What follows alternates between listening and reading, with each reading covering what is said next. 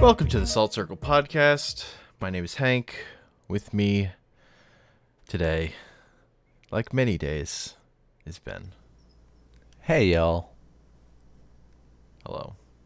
We're doing a sort of a hoity-toity podcast today. Gonna get is it not doing Shakespeare, but Shakespeare is hoity-toity, but he's also not hoity-toity. I think it's he was pop culture in his day. I think it's still the highest brow topic we've done. No? I don't know that it's any more hoity-toity than Gulliver's Travels, honestly. I don't know. I think Shakespeare for a lot of people is probably like any amount of math is for the average English major. Yes, I just think those people are wrong. I'm still like half one of those people. Yet here I am. You could be wrong. I'm not wrong. Just in the midst of a metamorphosis. I'm coming out the other side. That's why we're here. Yeah. Because we're talking about, in particular, King Lear. Which... Yes, that is the Shakespeare play we are talking about today. Interesting for me, I had never heard of it until I took the Shakespeare class in university. In high school, we did Romeo and Juliet, and we did Macbeth at one point. Mm-hmm.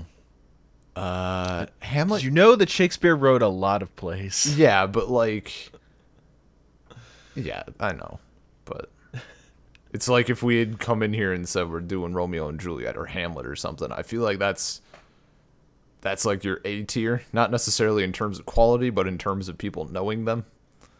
And King Lear might maybe B, maybe Macbeth is like B, just because people. This might be A tier. Yeah, it's in that gray area. I think Lear is B or C. Generally. Yeah, sure. Like, yeah, that's my thinking. And it's I didn't like it. I didn't like King Lear, and I didn't like Shakespeare. And it got to the end of the semester, and we had to write a final paper, and it was like a lot of people might scoff, especially anyone doing like a thesis, like PhD nonsense or whatever, where it's like 100 pages, but like 10 pages on a single topic of a single Shakespeare play, that feels like a lot. That feels like a lot, dude.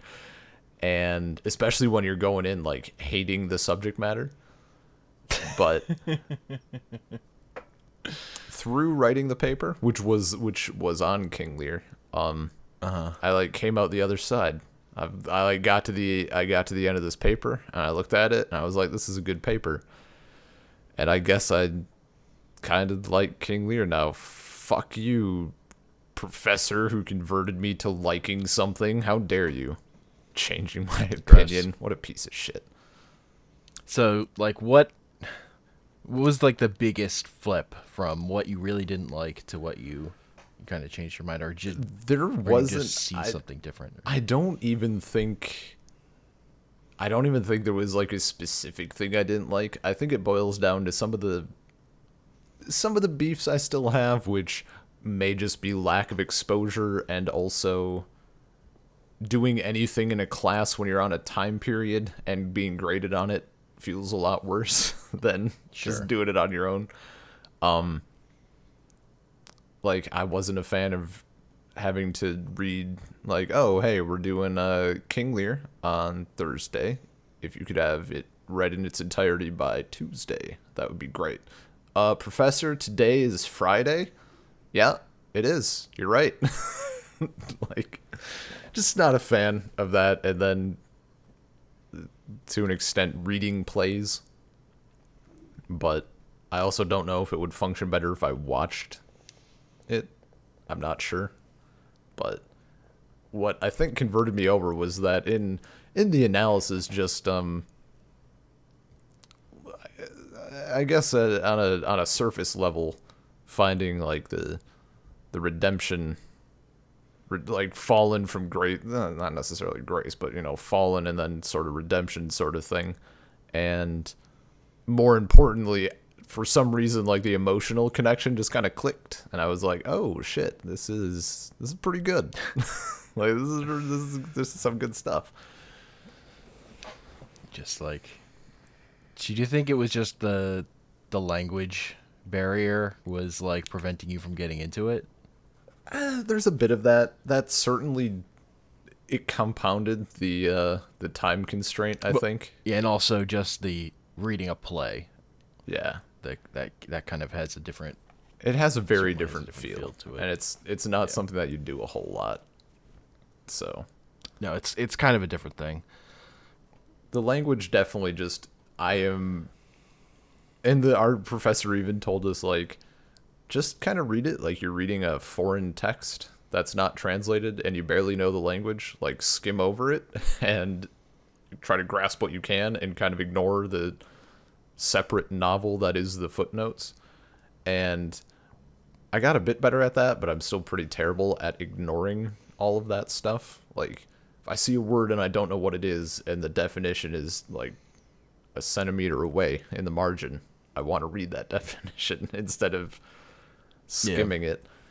But yeah, just the time constraint, and then that language just I don't necessarily dislike it, but I'm very slow with it still.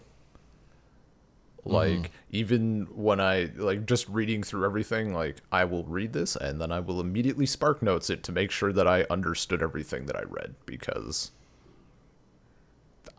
I'm not sure sometimes.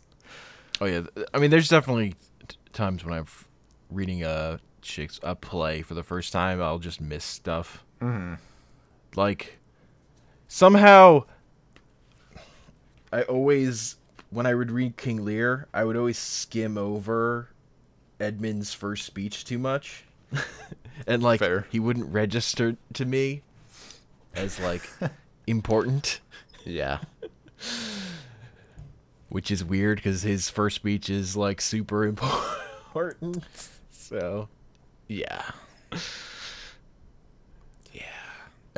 And also I have a friend that thought that's, like, his favorite thing. It's that first Edmund speech. He really likes it. It's definitely his favorite thing in the play, at least, and one of his favorite Shakespeare things, period. So, the first, that's where you it's find a speech out about being a bastard. Yeah. Okay. And it's like the one place where he says his plan, and then it kind of just happens without him kind of being on screen for a lot of it. Or on stage, rather. Yeah, no, he didn't really have to work very hard to like, facilitate things. Kind of help. I mean, it kind of helps when everyone else is kind of a dick, so. Yeah. No, the character that really resonates with me in King Lear is King Lear. Just his fucking angry ass, way too quick to judgment. Like...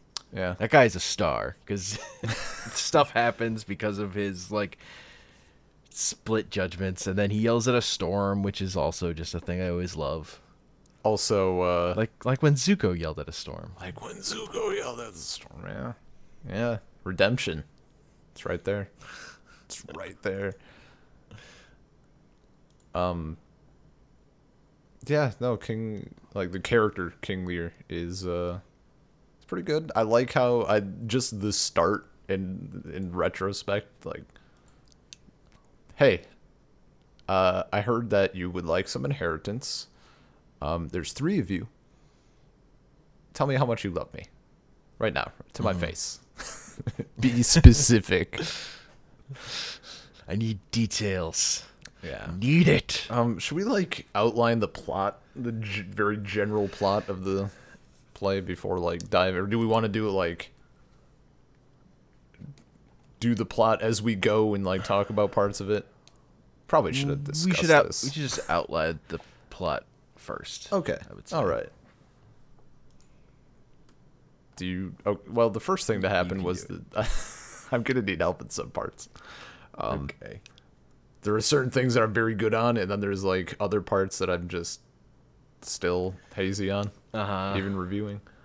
Yeah. So the first thing that happens was the thing I said with the love thing. King Lear is kind of sick of being, at least not necessarily being the king, but all the kingly duties, right? He wants the title. He doesn't really want all the paperwork and the hassle and the bullshit.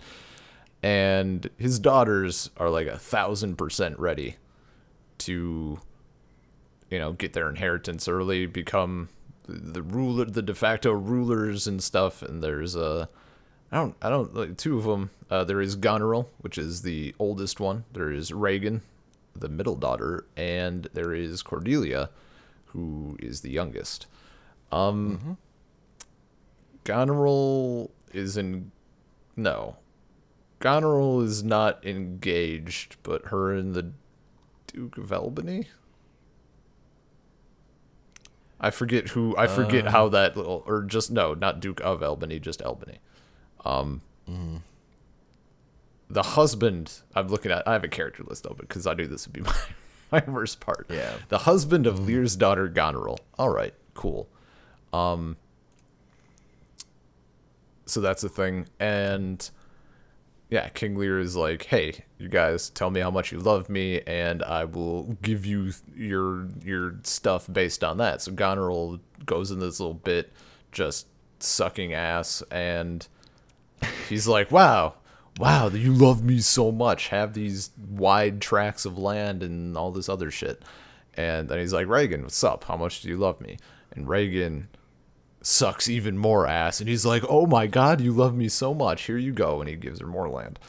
And then he gets the youngest daughter, Cordelia. And he's like, Cordelia, how much do you love me? And she has a really good quote here. And she says that she has like nothing to say.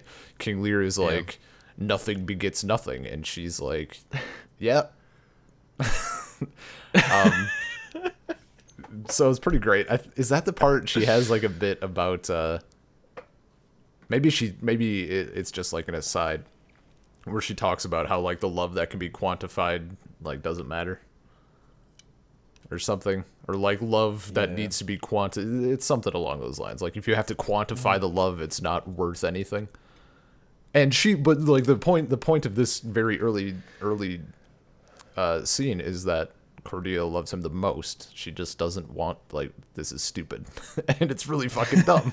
Like, so she's not into and King Lear does give her hyperbolic praise. Yeah. King Lear is generous though, and he does give her something. The something is exile, which she accepts graciously and isn't seen for a long time. So that happens. And then is there anything immediately after? Well, Edmund scene right in there. Her two suitors show up.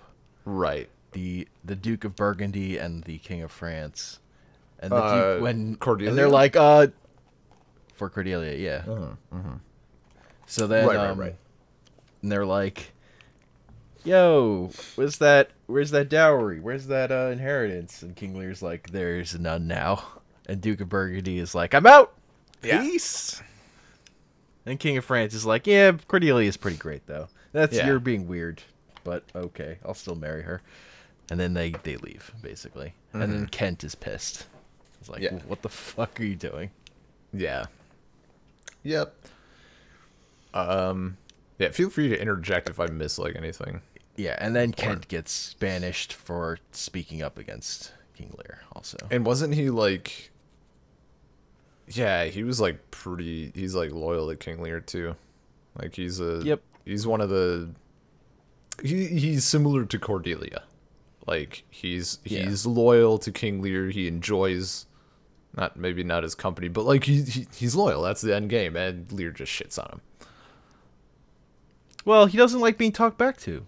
I mean, yeah, obviously. Look, he's very you say nothing, firm. You get exiled. You say something, you get banished. Like, look, he's an old man. He's cranky. Give me my proper respect, or get the fuck out. daughter who loved me the most not gonna praise me? Fuck you. Yeah. Yeah. It's great. It's there's like, I understand the emotion behind it. It's just like, it's stupid, but I understand. Yeah. My favorite line about Lear comes later when the fool is like, you fucked up. You should have grown wise before you grew old. Yeah. Yeah.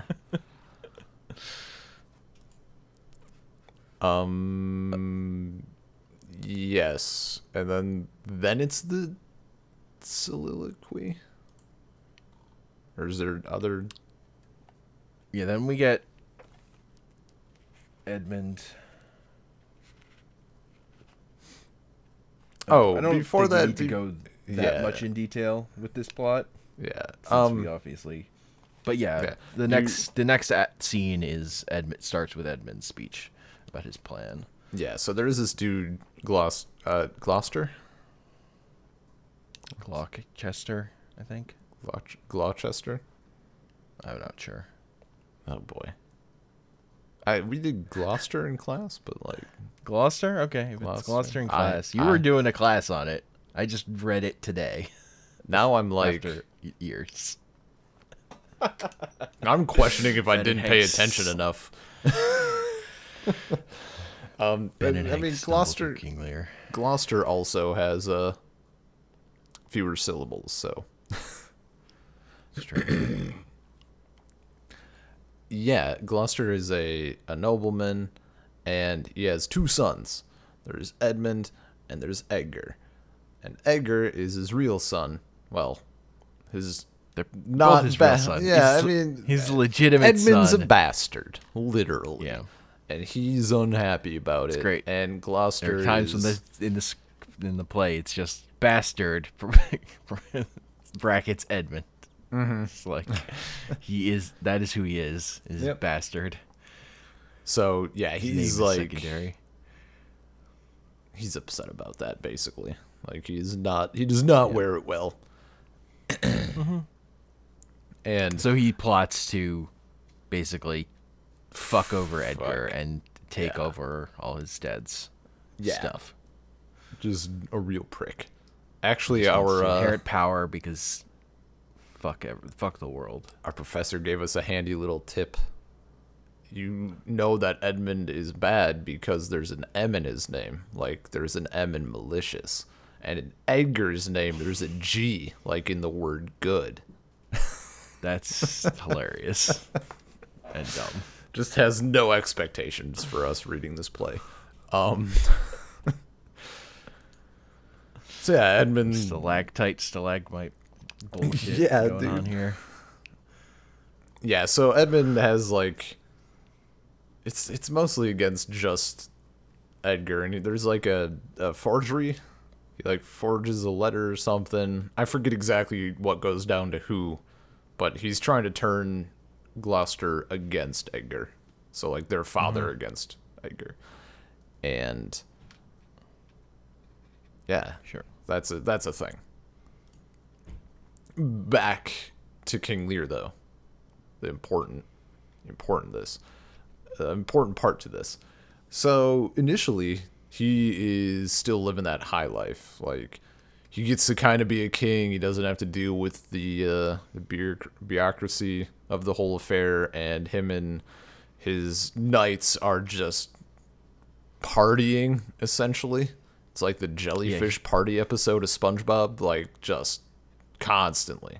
They won't let up. Yeah, he keeps 100 knights, and he's like, I'm gonna spend half my time with one of my daughters and half the time with the other one. Just like, go back and forth.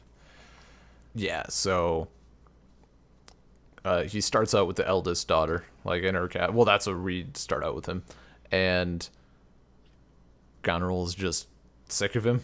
Like, I mean, if you could imagine like 101 people like rioting in your house all the time, essentially, like, you know, especially when you have other people working in that house and living there who have jobs and things to do. So she gets sick of it, and like, I don't know if she allows or orders like her house to be rude to them, but everybody starts kind of not respecting Lear, and she's cool with it, whichever one it is. So eventually Lear gets all pissed, and he goes to Reagan's castle. He goes to like the second daughter's land. The other thing you skipped was after getting exiled, Kent basically immediately, while you're reading the play, shows up disguised, calling himself Caius, and gets himself hired on to be basically his old job. Yeah, because he knows what makes. He knows how to get in with Lear, so Lear's just like, hey, he seemed pretty cool, and basically hires him as an advisor again. And just remember that in Shakespeare, disguise means you basically wear a hat. Yeah, but no one can tell. No one. Literally fucking no one. It's impossible. Closest, your parent. Like in other plays, it's like you're wearing a fedora and trench coat in a comic book. It's just no one can tell who you are.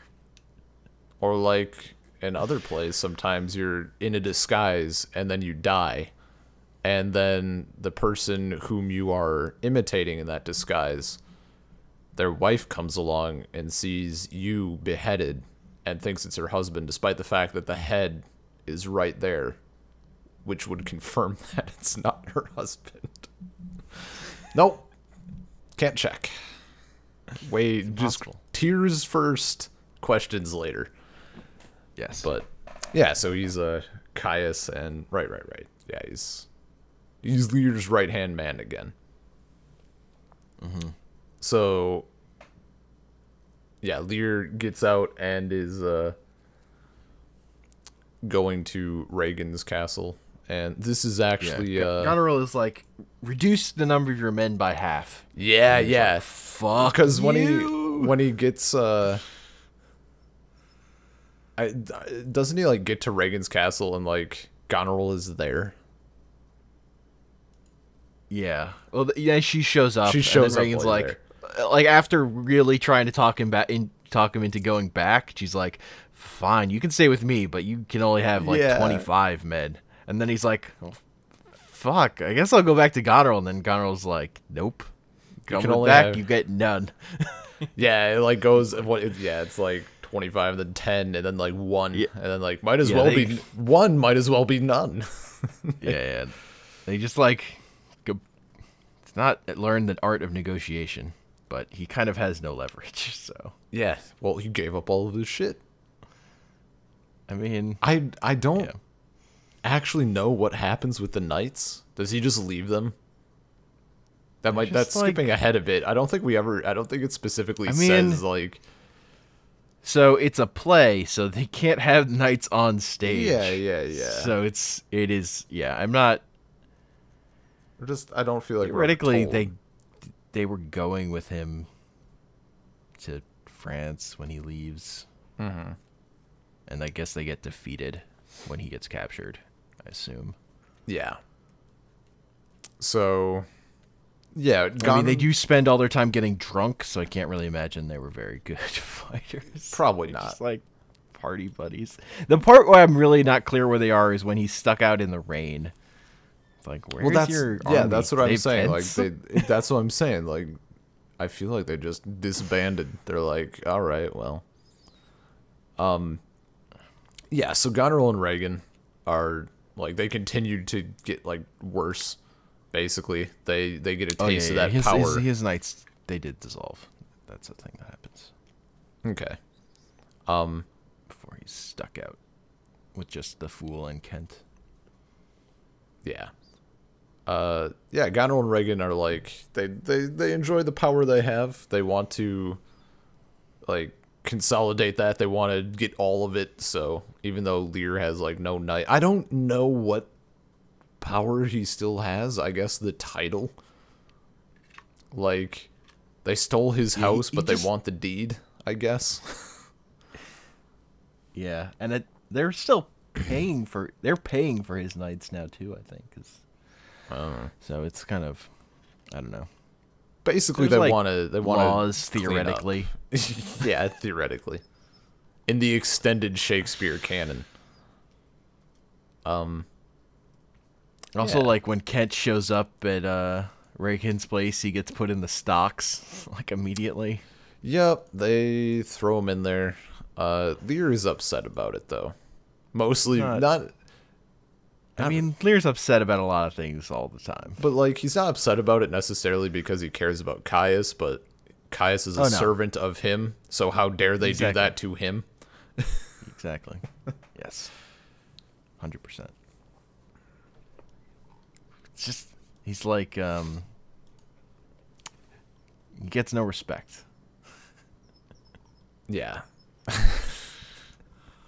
Like Rodney Dangerfield. Exactly. The best version of King Lear is Rodney Dangerfield playing King Lear. Oh my god. That'd be fucking great, dude. It would be perfect. That would be amazing. Hey, I get no respect. They put him in stocks. Yeah. This is like probably the fuzziest part of the play. What happens immediately after? I always get this like confused with the is it the blinding of Gloucester? Does that happen after this? Well, no. First, there's Oh, come on. King Lear's locked out. He's yelling at the storm. Right. So we have our first storm scene. Yeah. Him and the fool. Mm-hmm. Kent's kind of just stuck there, and then Gloucester basically lets him inside. Yeah. I think that happens first. Then Edmund betrays Gloucester to Cornwall because Gloucester knows about there's a French invasion coming to reinstate Lear. Yes. And then Gloucester gets his eyes. Yep. They just like scoop him out basically. Like it's brutal. Cornwall I mean, you have to use your imagination when you're reading a play, but yeah, he just takes one eye, and then one of the servants is like, "What the fuck are you doing?" and attacks Cornwall. Don't they kill the servant and then? Stabs him, and yet, well then, I think Reagan kills him. Something, yeah. Definitely gets Reagan stabs him from behind. Murdered. Then Gloucester, I think, takes the other eye after that, and then dies off screen. Yeah. He's like, "Oh, I've been wounded." Yeah. And then later, someone's like, "Yeah, he died." And like the first time I read the play, I'm like, "Oh, he died." Oh, I didn't pick up he was that hurt. Whoops. Yeah. I remember that happening. That off-screen death, though. Such a classic. Like, oh no. Yeah, he died. It's classic Shakespeare. Someone showing up to say, "Yeah, that guy, he died. He's dead." Oh, him? Oh. Don't worry about it. Oh, him. Yeah. And then Edgar turns up pretending to be Tom. Poor Tom, yeah. Poor Tom. He's kind of hanging out with Lear for a while, and then eventually finds his dad and kind of takes care of him, much like Kent was taking care of Lear by just pretending to be a totally different person. Mm-hmm. Mm-hmm. Then there's a whole thing with Edmund had a plan with to kill Goneril's husband and take her throne, but now that Cornwall's dead, Reagan's like, "Yo, team up with me." Yeah. And he's kind of just like playing them both without a plan. He doesn't really. He's like at one point he's like, "Yeah, I can't really have both of them. It's probably not gonna work." Yeah. Yeah.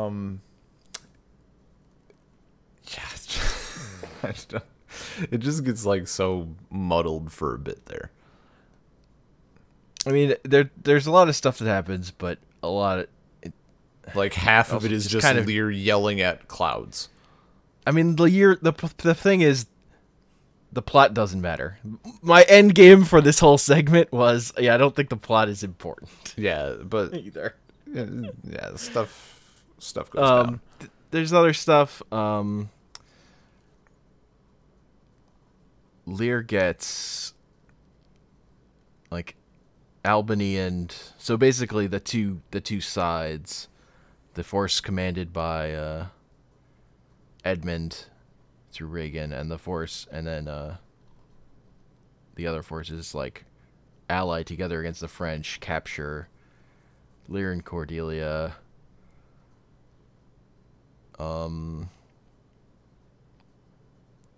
Edmund and Edgar end up having a fight. Edgar beats Edmund. We got shit a lot of people confused, by the way. I wanted to check. Cornwall is the guy who dies. Yeah, In Cornwall Gloucester. dies. Okay. There were a lot of pronouns being tossed around. Oh, Gloucester gets his yeah, eyes. no. For any confusion, Gloucester gets his eyes plucked out. yes. Cornwall is the one who gets wounded. Whatever. I don't know. Yes. You know, I don't need to be called out by some Shakespeare professional who ends up listening to this for some reason, and then is like, anyone "Son who of a actually bitch." knows the plot of this play is out. We've really mangled and dicked around with this. I'm Shakespeare. done with this plot. He's just 'Cause turning. I also Fine. don't care. We'll just skip to And the. we were real bad at it, so. I mean, I wanted like a nuts and bolts. You got. I don't know. Skipping to the end, which is is notable. Lear realizes that he's been a dick, and Cordelia depending on the version, like she dies, but depending on the version, there's a little tiny bit more or less hint at whether she might not truly be dead. And either way, the last thing that Lear says before he dies is, "Oh, like it worked. She's roused. She's breathing," something to that effect. And then he dies, and then the play ends. So you don't actually get to know if Cordelia is dead. Generally, I'm pretty sure it's just assumed that she's dead, right? It's a tragedy after all. So Well, so it's kind of the thing is, it's like based on a story where King Lear and Cordelia both live, but like kind of the thing the Shakespeare version did was add in Gloucester and his sons and King Lear and Cordelia dying, making it a tragedy. yeah, Like, it's not a tragedy if they don't die. yeah, they'd have to get married. Look, exactly. Look, Shakespeare, it's tragedy. The characters die. Okay, it's important. It's a comedy. Some characters die. It's a comedy. Characters get married. Those are the Well, not in the the rules. end. They can die along the way, can't they? Yes, Yeah. There you go. probably. Yeah. The important thing is death at the end or marriage at the end. Those are the principles. Yeah. The pillars Part of of it. why I'd say the plots of Shakespeare's plays don't really matter. Yeah. They're not the thing. So now that we have sufficiently and expertly summed up the plot of King Lear, Yeah. I don't know what bit do you want to focus on first, or concept, wanted to- theme? Yeah, going through the plot. The plot is not the thing here. The thing is the speeches and some. For me, that's the character of King Lear more than anything. Okay. I don't really care about a lot of the other stuff with this play in particular. Yeah. I can see the argument for Edmund just because his first speech is really good, but he's not like my favorite Shakespeare villain either. So That's Iago. yeah, Iago's my favorite. Shakespeare Iago, villain, right. for sure, from Othello, and that's because more the pure hatred for an individual I like more than this like anger at the. I don't know. I always like. I read Edmund's first speech and I like skim over it. It just never quite connected with me. Yeah, he's not nearly full of hate. It's not enough. Where Though, it's overshadowed by all the shouting at storm clouds that King Lear does, which is my favorite stuff. As a brief aside, Othello is the Shakespeare play where I thought it all took place on boats for some reason. Like, I skimmed it enough that at one point early on they were on a boat, and I just never hit the part where they got off, so I assumed that they continued being on a boat, and it made it 100 times more entertaining. Like, I found out it wasn't, and I was pretty disappointed, actually. But, yeah, no, King Lear, like, the one of the big things is, like, Lear is out in the storm a lot, and there's a lot of, it's Shakespeare, so you're gonna go balls deep on this.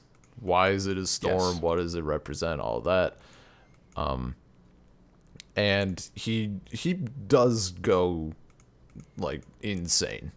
Like, he descends at first, like, he's distressed, he's like rejected and all that shit, and then eventually, like, he's just naked wearing a crown of weeds and like yelling little, not like nursery rhymes, like little, the equivalent of like sharing is caring, like these little phrases that they would teach kids or something, and just fully ranting. And what it reminds me of is Oedipus, because in that it's just a thing of like, I'm the greatest, but so if I fall, then I will have the greatest suffering. It's like the madness and like the fall has to be equal to his might, and like it's still like an ego play. Mm-hmm. Like, it's still like, as the character on stage has to still be the biggest thing, even when his life is a fucking disaster. Yeah. It has to be the biggest disaster that's around. Yep. Also, for a guy who's like really not putting up with bullshit, he sure takes a lot of shit from the fool. I mean, he's going crazier and crazier. The fool gets away with it, like, that's the fool's job. It is the fool's. That's the fool's job. The fool's job is to talk shit to him. Yeah. Whereas, and in Shakespeare, the fool is like, his daughter. His daughter's job is to love him the most. Yeah. Well, fucking obviously. Why else do you have daughters? Come on. Pit them against each other and proving which one loves you the most.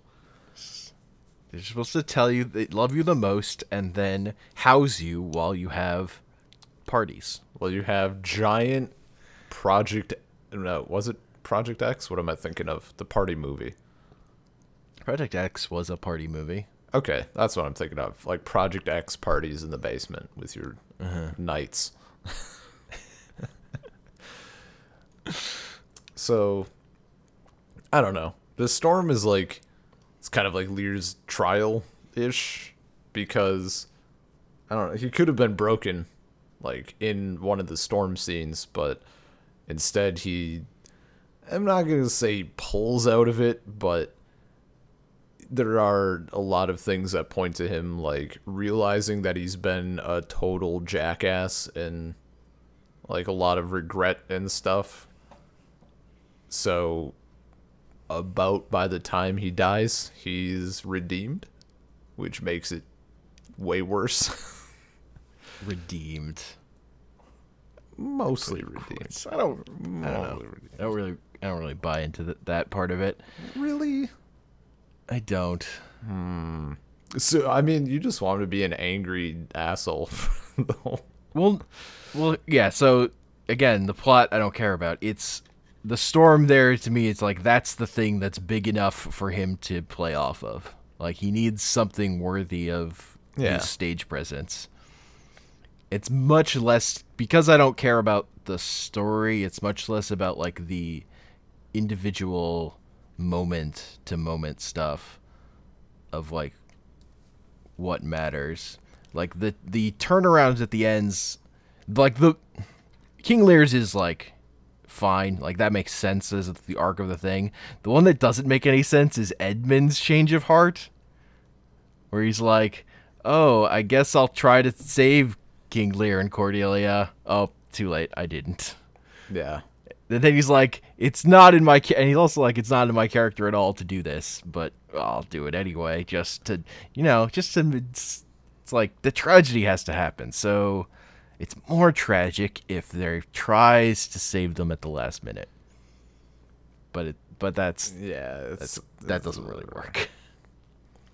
I do like one of my favorite. I'm not going to say my entirely favorite quote by Lear, because I would actually need to go through it again and pay far more attention. But real good one was in like late Act 4, and it's like, I got it up. You do me wrong to take me out of the grave. Thou art a soul in bliss, but I am bound upon a wheel of fire, that mine own tears do scald like molten lead. That's a good line. It's a real good one. My favorite is when, in Act 4, Gloucester's like, oh, let me kiss thy hand, and there's like, let me wipe it first. It smells of mortality. Yeah, no, that's a great one. God, fucking, I love his arrogance. Yeah, it's just like, look, man, I'm the star here. I'm the captain now. Yeah. Except yeah, I just find that stuff, that's my favorite stuff in Shakespeare, of just like, this is the character that's the star. This is the performance. This is the speech. The plot so much in Shakespeare just feels like the means to that. Like the thing you have, the structure you need to have, or whatever, like the requirement. Yeah. It's a framing device, basically. Yeah. I mean, really, it's all there for those dirty jokes to the audience. That's what it's all truly about. I mean, that's what makes that's the pop culture appeal. Appeal to the people. The sex appeal. All those guys threatening to draw their piece. I forget what the exact line is. There's a good, so early on, I think it's like, it's not when the storm is like fully raging, but it's like the beginnings of it, and Lear's like trekking through it. I think it's when he's between Goneril and Regan's place, and he's like yelling and ranting about how he hopes that Goneril is barren. There's some good language in there. It's a good time. Yeah. I also just like when you're reading this kind of thing and you're just reading it, it's just really funny when like Edmund gives his like big speech right before the fight, and then it's just like, yeah, they fight and he falls. It's just like the immediate like swing of that, because you don't get to, there's no like description of the fight or anything. It's just like, yep, he's done.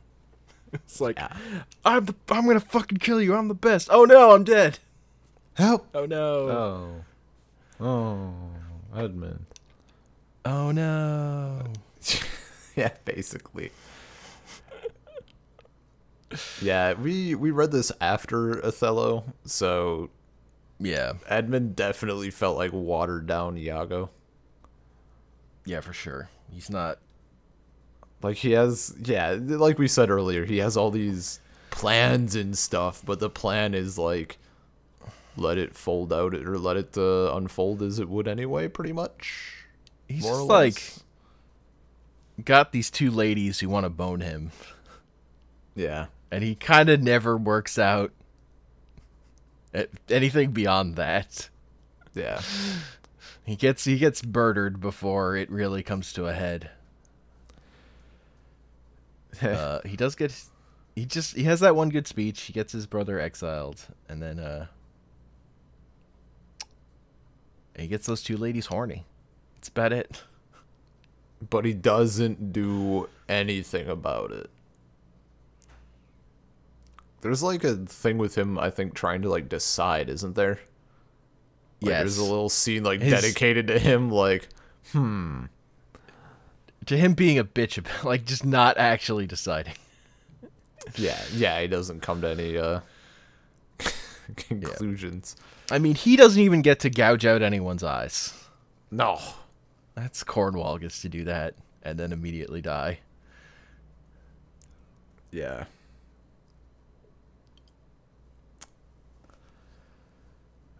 I just entirely forgot what I was gonna say. Just fucking, I was like King Lear, and then just it fucking left me. It was something about the weeds. I don't know. I'm sure it was a good thought. We should all appreciate that I had a good thought that did not translate into words. Other than that, though,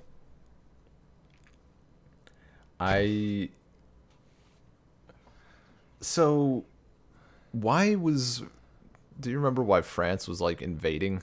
They were just gonna invade anyway, right? Or was it because I think the point was to reinstate Lear, like, fully? Lear. Okay. I forgot if it was like a thing that was kind of teetering to begin with, or if it was directly due to like the events of the play. All I know is that Cordelia like comes in like the hero, like Gandalf on the Third Dawn or whatever. Just shows up. Yeah. And Lear accepts her. Right? He's not like, oh, it's you. Like, because by that point... He's like, who are you?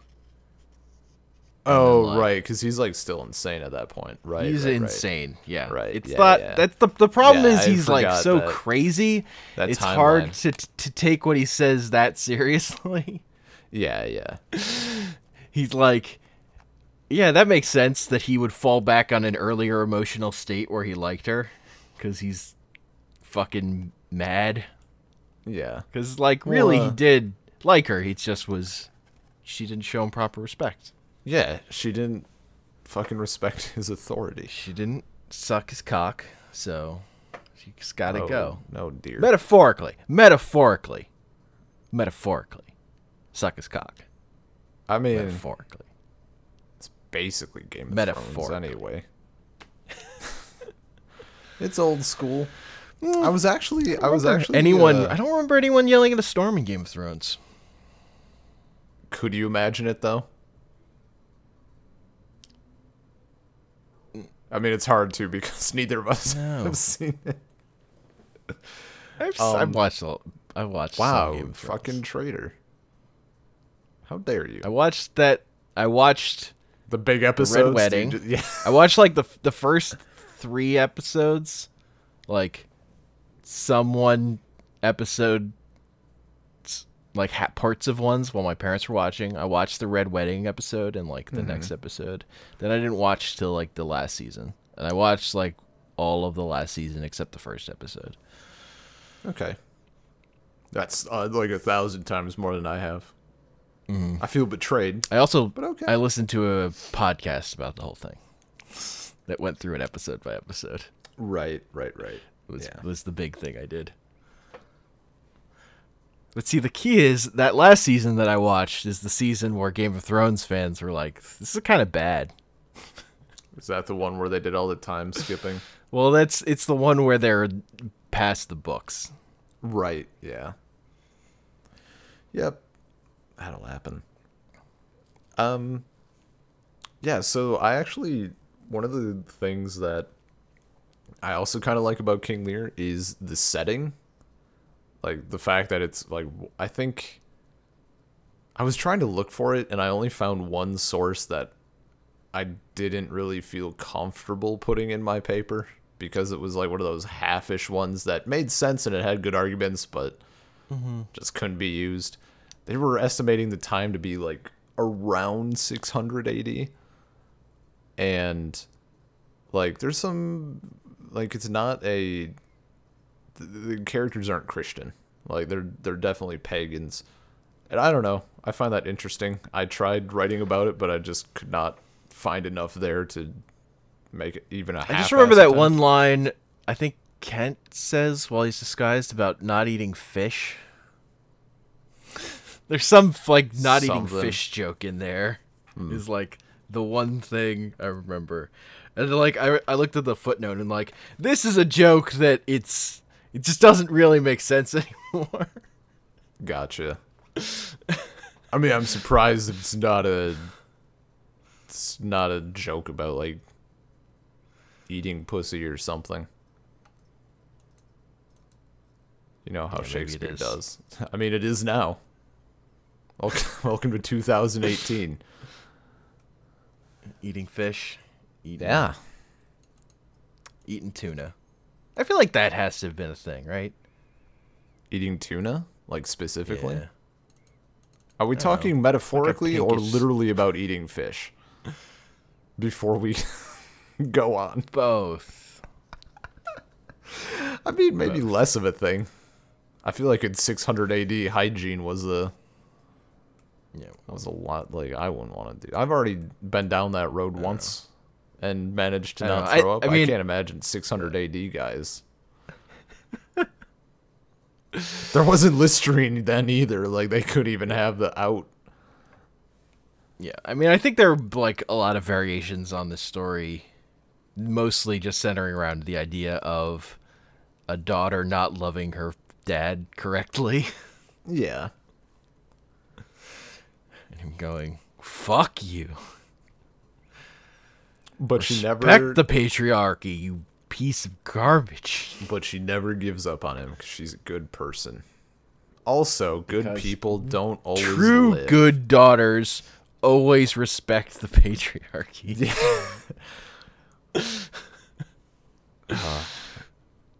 Yeah, there's a hell of a message. Those hellish women who don't respect the patriarchy properly take control. Did your dad exile you? They will lead everything to ruin. Did your dad exile you? Did you not tell him that you loved him enough?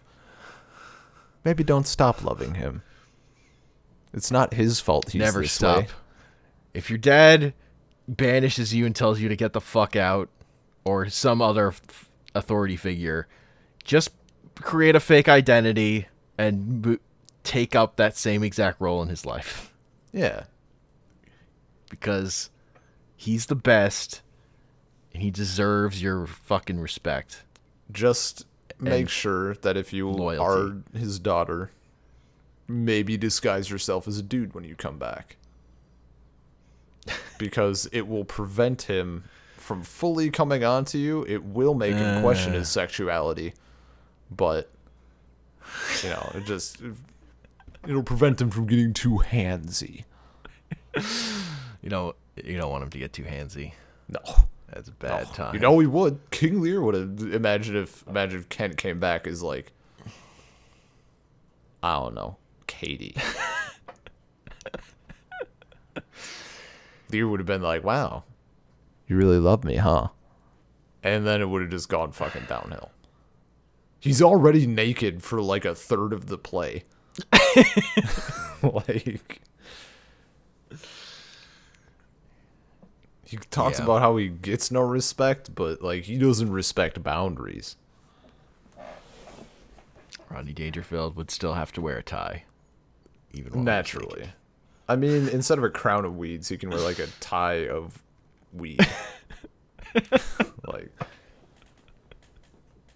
I'm all for that. I mean, if the man wasn't dead, I'd be all down for a Rodney Dangerfield adaptation. Apparently, the one of the better, if not the best, film version of King Lear is like a 60s like Soviet production of it. I think they would say that. No, that's what the professor was talking about. Because they capture the desolate wasteland, or not wasteland, but like the desolate landscape, which translates roughly to they just went outside and filmed it in Soviet Russia. So fair enough. That authenticity. Fair enough. Yeah. I feel like modern versions, it's more minimalistic about Just King Lear yelling on a stage. Yeah. It's been So been boring. kind of the thing more recently. Well, you got Patrick Stewart to do it. That's true. That's true. It's kind of perfect for that role of being an old crazy man yelling. And I He's mean, good at it. it's also nice. Like we went through Antony and Cleopatra, and Professor talked about how like, yeah, a lot of plays will either skimp out on a chunk of the scenes or just not bother doing the play because there's like 1,000 scenes and half of them are 4 lines. So that are set like thousands of miles apart, so you have to do a full scene change for each one. Like it's easier these days thanks to technology, but hey, nobody got time for that back in the day. I think the last film version of Shakespeare that I watched that I really liked was like years ago now, but in like 2012, Joss Whedon did a black and white, just like filmed at his house with actors he'd worked with before, version of Much Ado About Nothing Okay. that I really liked. Nice. Just like super casual. So it's not the Leonardo DiCaprio version of Romeo and Juliet? No. Surprising. Mercutio was real good. I don't like that movie. I just don't like how it looks and like how it moves. You didn't envision Mercutio as a black dude in a tutu? I mean, I don't care about that stuff. It's how the film is shot and it moves and like, I mean, that's... yo, we're talking about swords, but we're showing guns and like the way it's like so fucking in your face about it. It's like, it's not a big, you could do that, but don't suck your own dick about it so much, maybe. Yeah. I remember. That's like the Mercutio bit is the only thing I remember from watching it because we watched it in like grade 9. So we all had a laugh about it and then promptly forgot everything else because it's fucking grade 9 and why are we reading Shakespeare? Stop. Oh man, you gotta read. Macbeth was cool though. Macbeth was pretty good. I did Romeo and Juliet like 4 years in a row in middle school. Like, yeah, you just it kept came up doing a lot. it. You did like Do other. Am I thinking of something else? Is there like a... I swear to God, I'm thinking of something else. Maybe it's not Hamlet. Maybe it just starts with an H. Is there like a... King Henry? Not King Henry. It wasn't Shakespeare. Oh. Was there like a colorful set piece in Hamlet? Not like in the play, but like, you know, there's a play within a play. Or like a mask. Did he wear a mask at any point? Did he wear a mask? I just remember. Maybe I'm thinking, like, I don't think there's any play piece called, like, Harlequin or anything. Like, Harlequin. I swear to God it was Hamlet, but all I remember is, like, it was grade 2 and we had to do this really colorful background for some reason. That was, like, mosaic stained glass sort of thing with a bunch of colors. There were, like, a mask and, like, the main character had to wear, like, all white. And I have no idea. yeah, like reading Hamlet, I'm like, this doesn't seem like the thing that I thought it was. But also, I don't know what that thing was. I remember drawing for Hamlet. The thing I remember drawing was the ear of Denmark and poison pouring into it. Yeah. So you draw an ear on Denmark, on like a map of Denmark, and you draw poison pouring into it. Done. Yeah. Art. I remember, well, not even, it's like remember, but it wasn't terribly long ago when I was going through a bunch of Greek mythology and I read whatever story about what's his name and what's her name who love each other and there's like a wall separating them. They decide to run off in secret or blah, blah, blah. It's Romeo and Juliet, but instead of poison, it's like a lion. attacks the guy, and he like gets away, but he's a little bloody, and like the tiger or the lion rips off part of his cloak, and the chick finds it and then kills herself. And he kills himself, and the flowers are dyed red, and that's how this flower is red now. That's hilarious. Like, it would have been funnier though if it were Romeo and Juliet, but then they both like hugged and jumped into a lion's mouth that then just ate them. That would be perfect. That would be a thing. That would definitely have been an ending. I would have not expected it. Weird thing about Romeo and Juliet adaptations is like how many things are like, let's do Romeo and Juliet, but they live. It honestly makes more sense than them dying and killing themselves.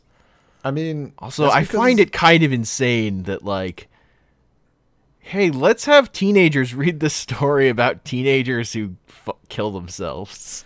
I mean, that's the thing. Like, how old are Romeo and Juliet? Like, fucking 14 or some bullshit? Well, Juliet's really super young. Isn't she? Yeah. Romeo is like, I thought he was like 17. Okay, I was like, he can't be more. He can't be 18. I thought like 16, 14, somewhere in that area. If you actually think about how old they are, it's kind of gross.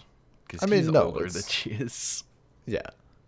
Like, I think that's a problem. Nobody's putting that spin on it. They're all like, okay, let's get a bunch of like 30 and 20-year-olds maybe. Just have older people play it. Like, no, dude, you got to get the kids in there and make it a disturbing, fucked up tale. Because it is.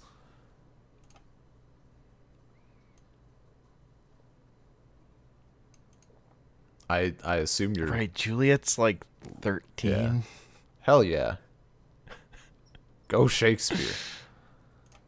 I feel like Romeo is like 15 then. 14, 15. I didn't think he was that much older than her.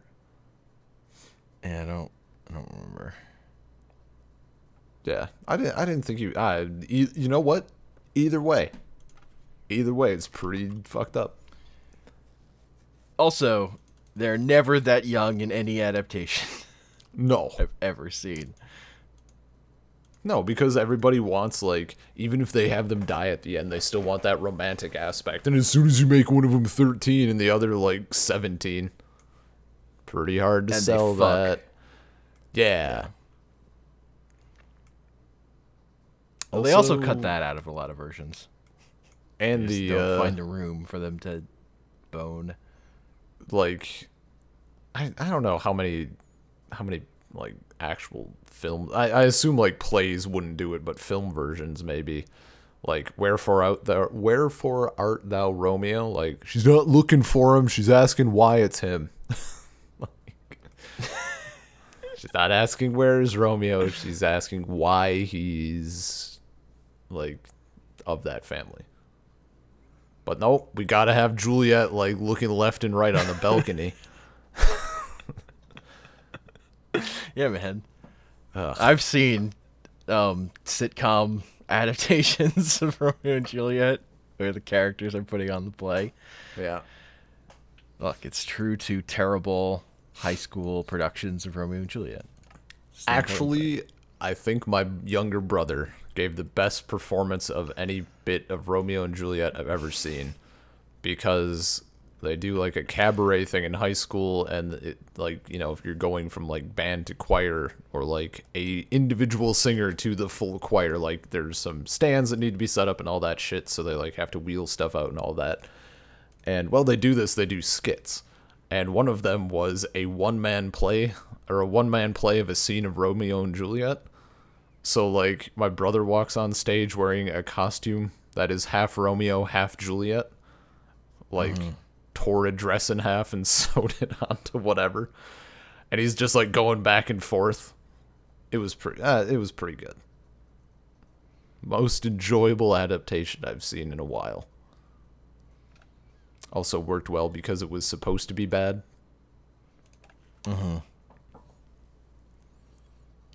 That's fair. Yeah.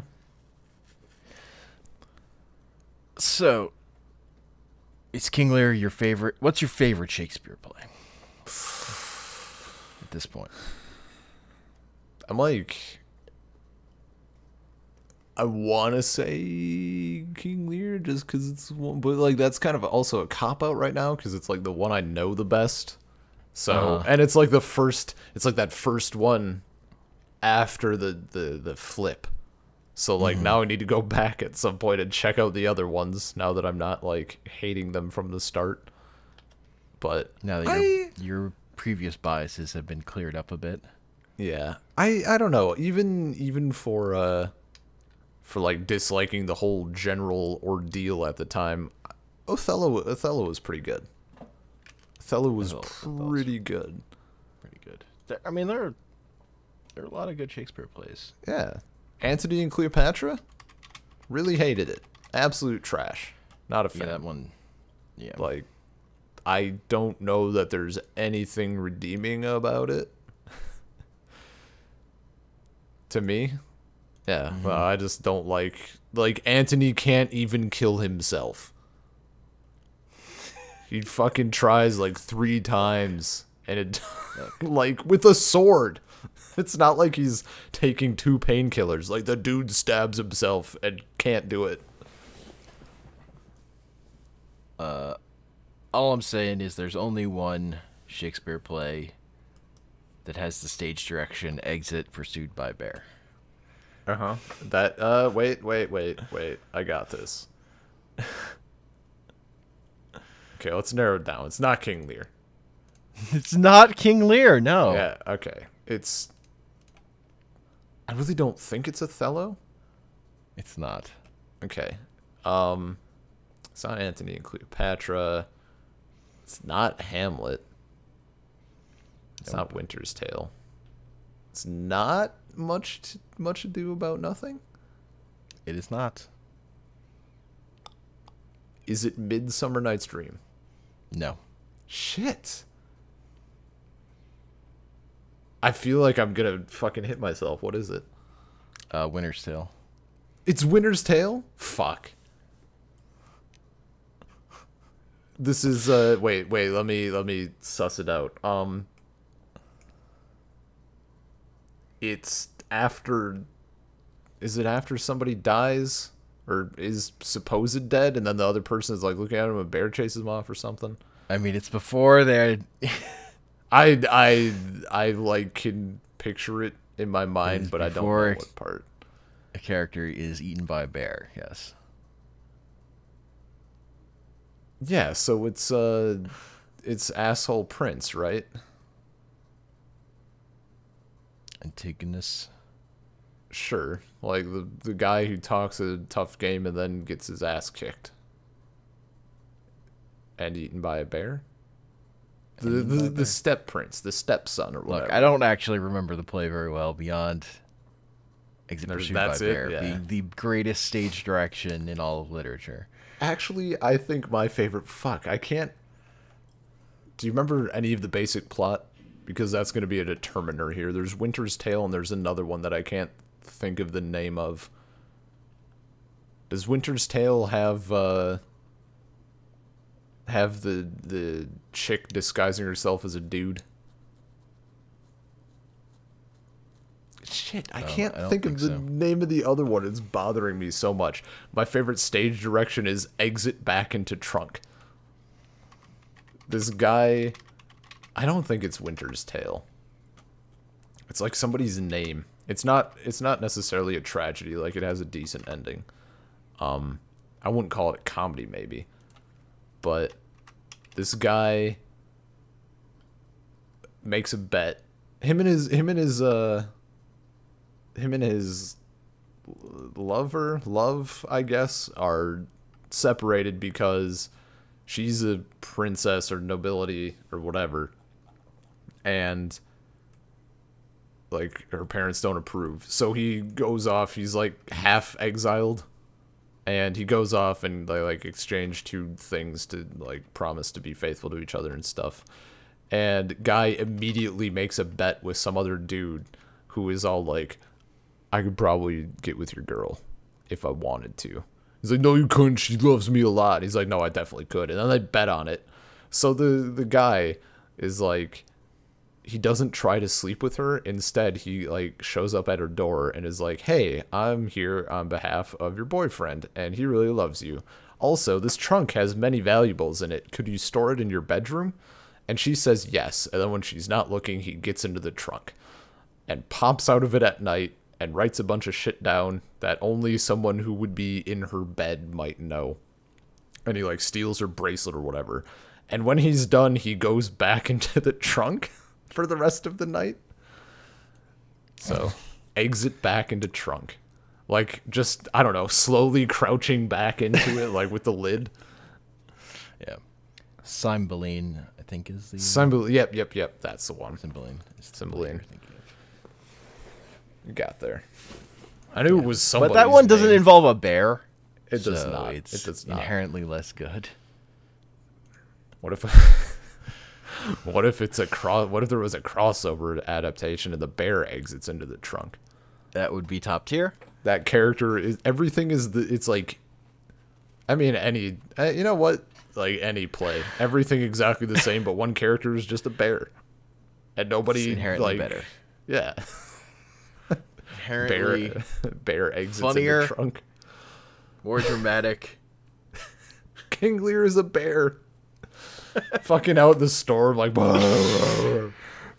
just yelling, just bearing at the storm. It's much harder to say those speeches in Bear, though. I disagree. Imagine in the beginning when it's like him getting like, I don't know the word, all the hyperbolic praise from his daughters, and the bear is like putting its hands over its heart and like making happy bear sounds, and then Cordelia says her thing, and the bear just like cold stares at her, and then like grunts once, and then she leaves. Yeah, it could work. I don't know if the bear could sell. Oh, let me wipe the mortality off of my hand first. It just wipes its paw on itself. Yeah, but I don't think you get the full effect.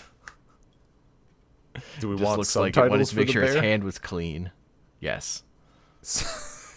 I mean, that'd probably help if you turn them on. You No, get, like, not all full- the time. Just sometimes. Just sometimes. I mean, the upon a wheel of fire that mine own tears do scald like molten lead. That would be a good like subtitle to have with a bear grunt. Just actually molten lead pouring out of its face.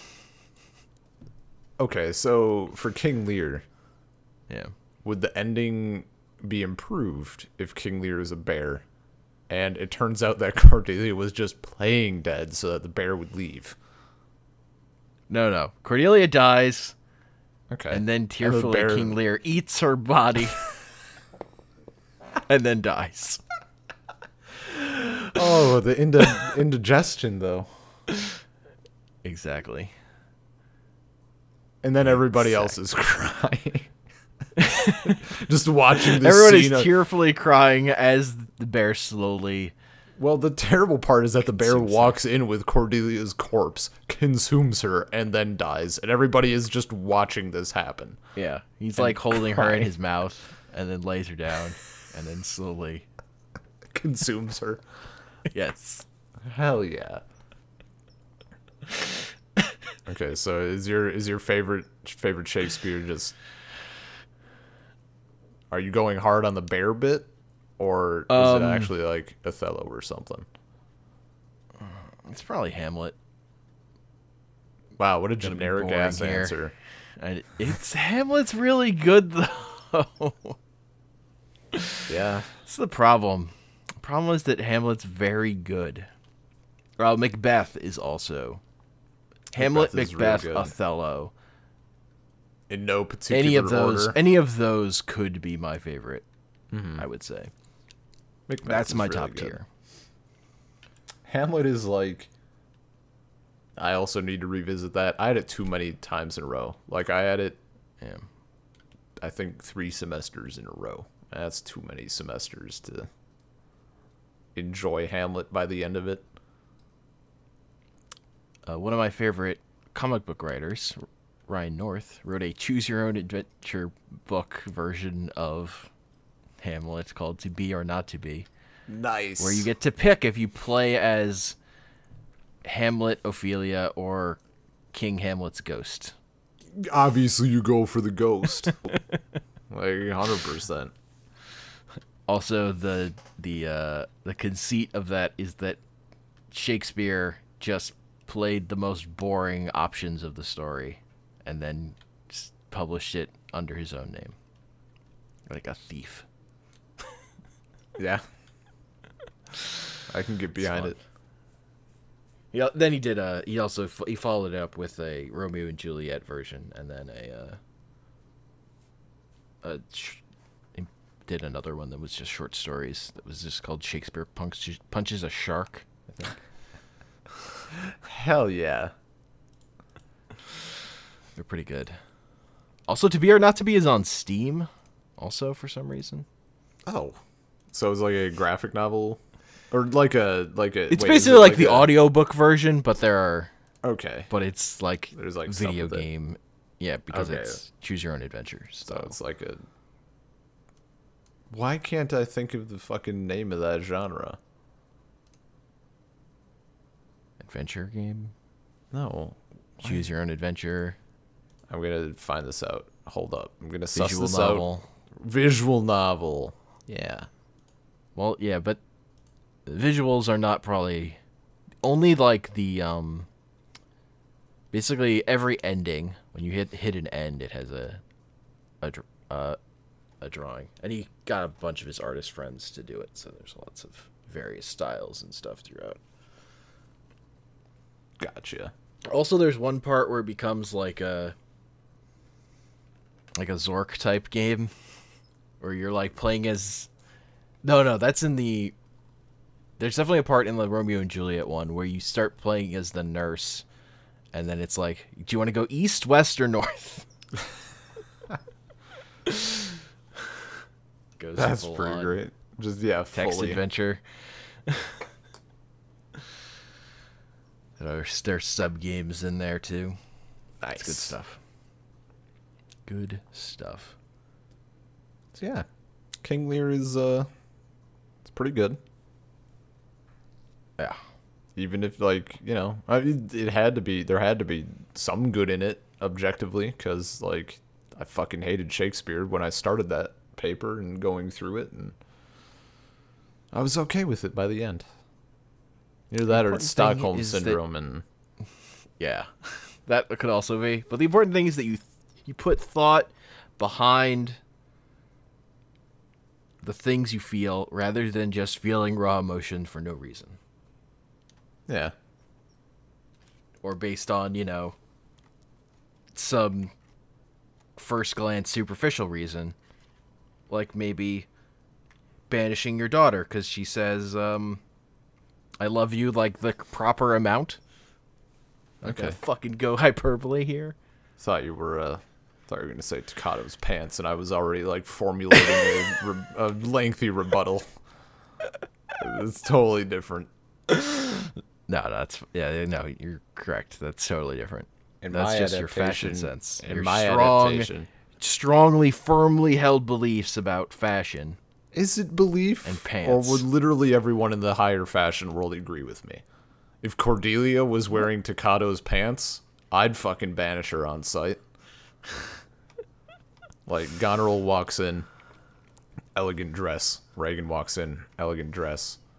Cordelia walks in, fucking half-ass sweatpants capris. Get the fuck out. You get nothing. And she just goes. And the French guy is like, yeah, I dig it. I don't know. Maybe Cordelia could pull it off. I doubt Just because it. Takado could pull it off doesn't mean Cordelia couldn't. I mean, like, that's true. All she has I to will do say, is not be I think shaped like girls a are pear. inherently better at pulling off those pants that don't go all the way down to your ankles. I mean, no, that's fine. And that's true. The problem was also that, like, there was no... I don't know how to phrase this exactly. There was no overlap with his shirt and his pants. They, like, met and were the same exact... Like, his shirt wasn't a little bit more billowy. Like, they were the exact same tightness. Yeah, that's because they didn't have an animation budget. I mean, at the first, like, it got better. At the first episode was just super noticeable. And he was shaped like a fucking pear. There's just a lot of problems, dude. Like, it's funny because I don't have I couldn't begin to care about this, and you care so much. If I was in a Shakespeare play and Takata was in a Shakespeare play, I would 100% be the Iago to his Othello. I just wouldn't have to, like, insinuate that someone banged his wife. Yeah. And there wouldn't be any racial overtones either. Probably not. I'd just be roasting him over his choice of pants. Fuck your pants. Someone else gets drunk and I'd be like, catch a load of the captain's pants? And then shit would just start and it'd be Othello. But yeah, that's... Then people couldn't unsee it. People couldn't. Yeah, people could. That's the thing. You got to get them thinking about it.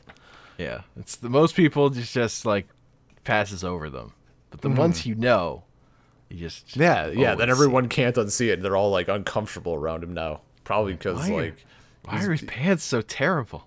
Like why? Like how did I not notice before? Yeah. All right. I think that's a podcast. I mean, it's a perfect note to end on. So. It's true. It's always the right note to end on, Digimon. You can email us at saltcirclepodcast@gmail.com. Find us on soundcloud.com/saltcircle. Twitter @saltcirclepod. We are Salt Circle Podcast on iTunes, Stitcher, Google Play Music, various podcast feeds, and I'm on Twitter @comicpanels. I'm on Twitter @bean_LP. And presumably, there will be a Kickstarter linked where you can fund our bear adaptations of various Shakespeare plays. Just gotta wipe off that mortality.